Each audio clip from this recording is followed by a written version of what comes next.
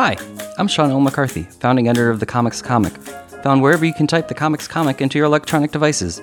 Welcome to Last Things First, the show that asks comedians about the historic lasts and firsts in their lives as their comedy careers have blossomed, from young people with dreams to adult people living those dreams, or still dreaming.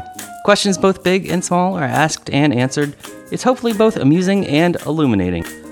Julio Torres described himself as a space prince before casting himself as a chocolate prince in the surreal bilingual TV series Los Espookys, which he co-created, co-wrote, and co-stars in for HBO. Originally from El Salvador, Torres first moved to New York City to study at the New School. After his funny friends helped him with his immigration process, he joined the most American of comedy institutions, Saturday Night Live, as a writer, where he's been known for his distinctive short films that have filled us in on Wells for Boys, the font Papyrus, and the inner thoughts of a sink. Torres animates even more objects in his first solo comedy special, My Favorite Shapes, which premieres on HBO in August 2019. I had only a few minutes of alone time with Julio at HBO headquarters, so let's get to it!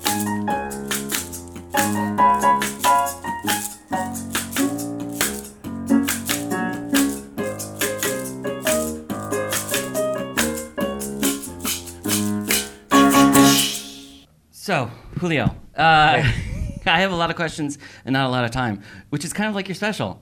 You had a lot of shapes and not a lot of time. Not a lot of time. So let's get to it. The first time I really got to know you was when you were in the process of getting your visa with the whole Legalize Julio campaign. Okay. And it strikes me that in the 5 years since then, you're in much better shape now than you were then. I am. Yeah. How does where you are now compare with what you thought life in America was going to be for you 5 years ago? Well, I was always hopeful. So I was always hopeful. Mm-hmm. So I don't think I would have gone through that whole thing had I not hoped/expected things to improve. And now that I get to make a living out of doing the things that I love to do, right? And have nothing to worry. Immigration was technically, right. We are in as much as the looming cloud of the moods of our leader, and not just the literal clouds outside New York City this afternoon, but. Right. As much as anything is certain, nothing is certain these days. Exactly. But I do go back and fully knowing that, and realizing that no one accomplished anything alone. Mm-hmm. People pitch money to that thing, and that's why I'm here. Right, but if you had a 5-year plan back then, did it include creating, starring, writing your own HBO series and having an hour special? A version of that, yeah, sure. That's impressive. I don't know that it would have said with Fred Armisen and HBO. Right. But yeah. But somewhere. Somewhere. Okay. Yeah. So we're on the right path. Yeah. Everything is going according to plan. One of the things I love down to the weather. One of the things I love about Los Espookys is that at times it feels as though you and Anna are both an entirely different series from the actual show. Yeah. Right, there's a show about a group of 4 people who are horror fans. Yeah. But then you're in this entirely different show, and then Anna is in a world of her own. Yeah. How deliberate is all of that? It was not deliberate, but it is the obvious result of 2 writer-performers who, have most of their experiences doing solo performances and shows. So you're like, so it's like, oh, I guess there has to be a B plot and a C plot. Yes. And that's just all me, being the chocolate prince, and Anna is doing whatever Anna is doing. Yes, exactly. I remember I asked you when we met up at Alamo Drafthouse for Los Espookys about the idea of not paying attention to what people think of you or your work. Mm-hmm.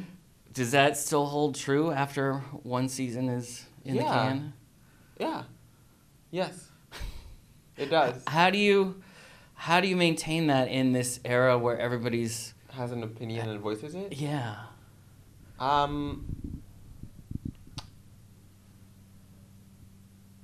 I think that as long as I am satisfied and believe in the work that I'm doing, I'm okay.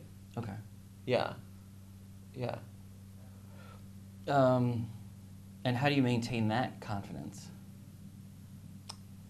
Not going crazy on the internet is one way of doing it. Mm-hmm.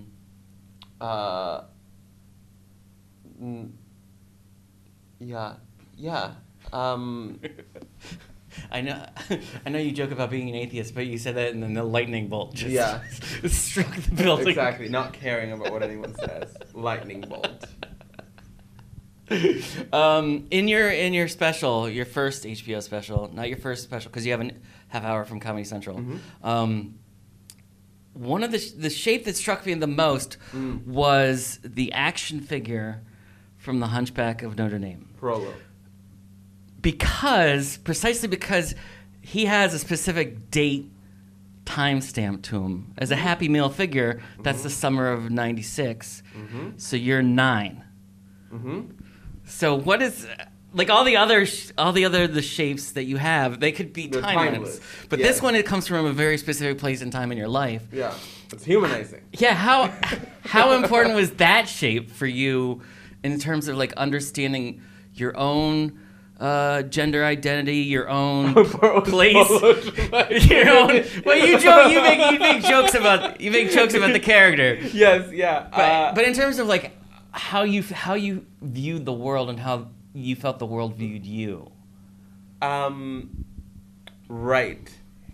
I've always had a strong sense of self, and I've always felt supported by my parents, but I feel like created this little bubble around me as a child because I knew that my immediate proximity may not be so okay with me. So I was always off in a corner quietly doing my own thing, which is funny enough something that I have continued doing career-wise now.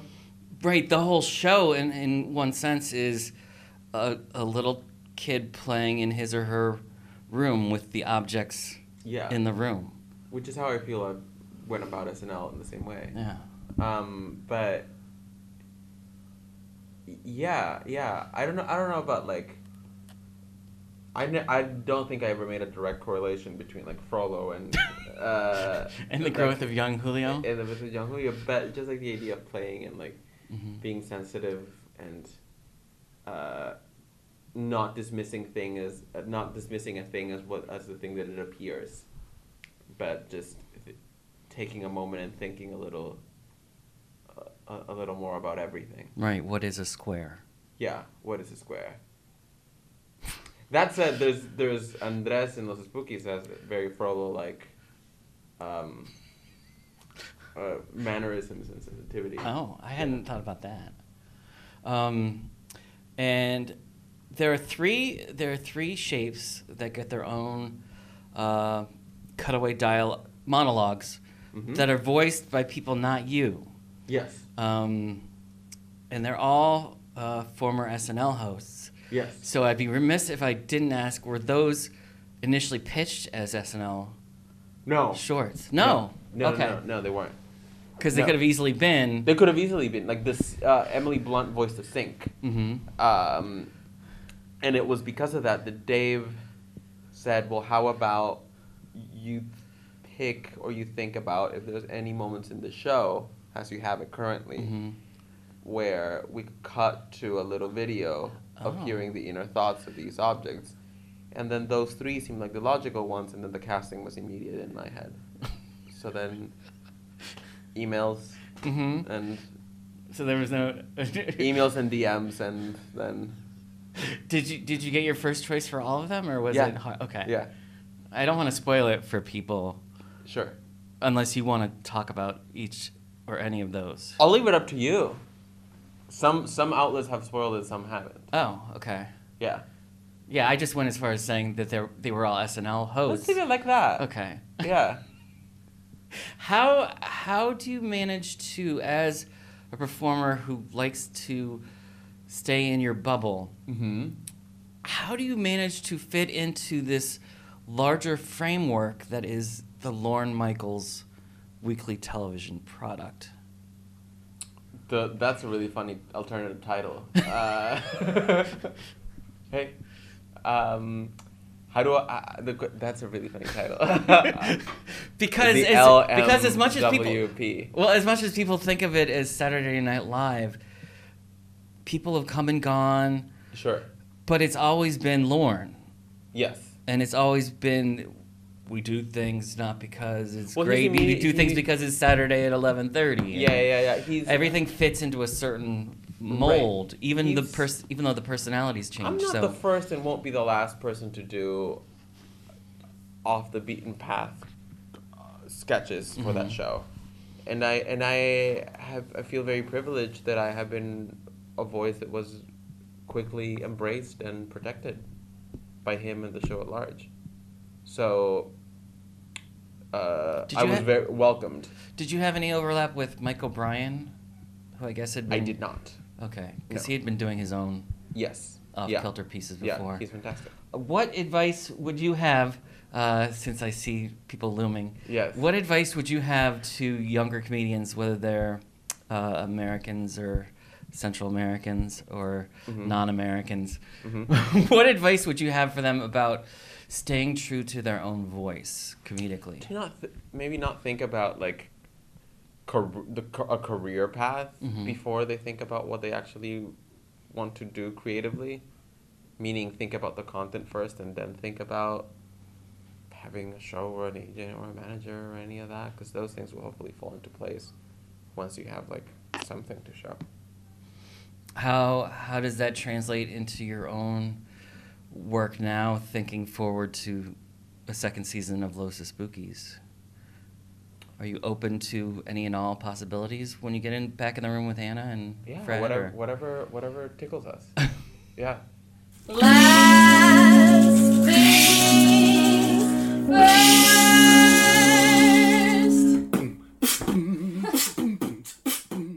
This episode of the Comics Comic Presents Last Things First was produced by Alex Brazell at Showbiz Studios.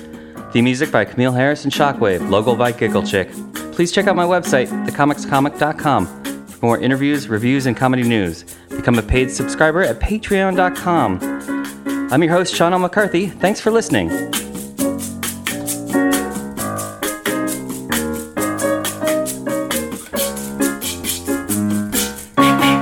Last things first. Last things first.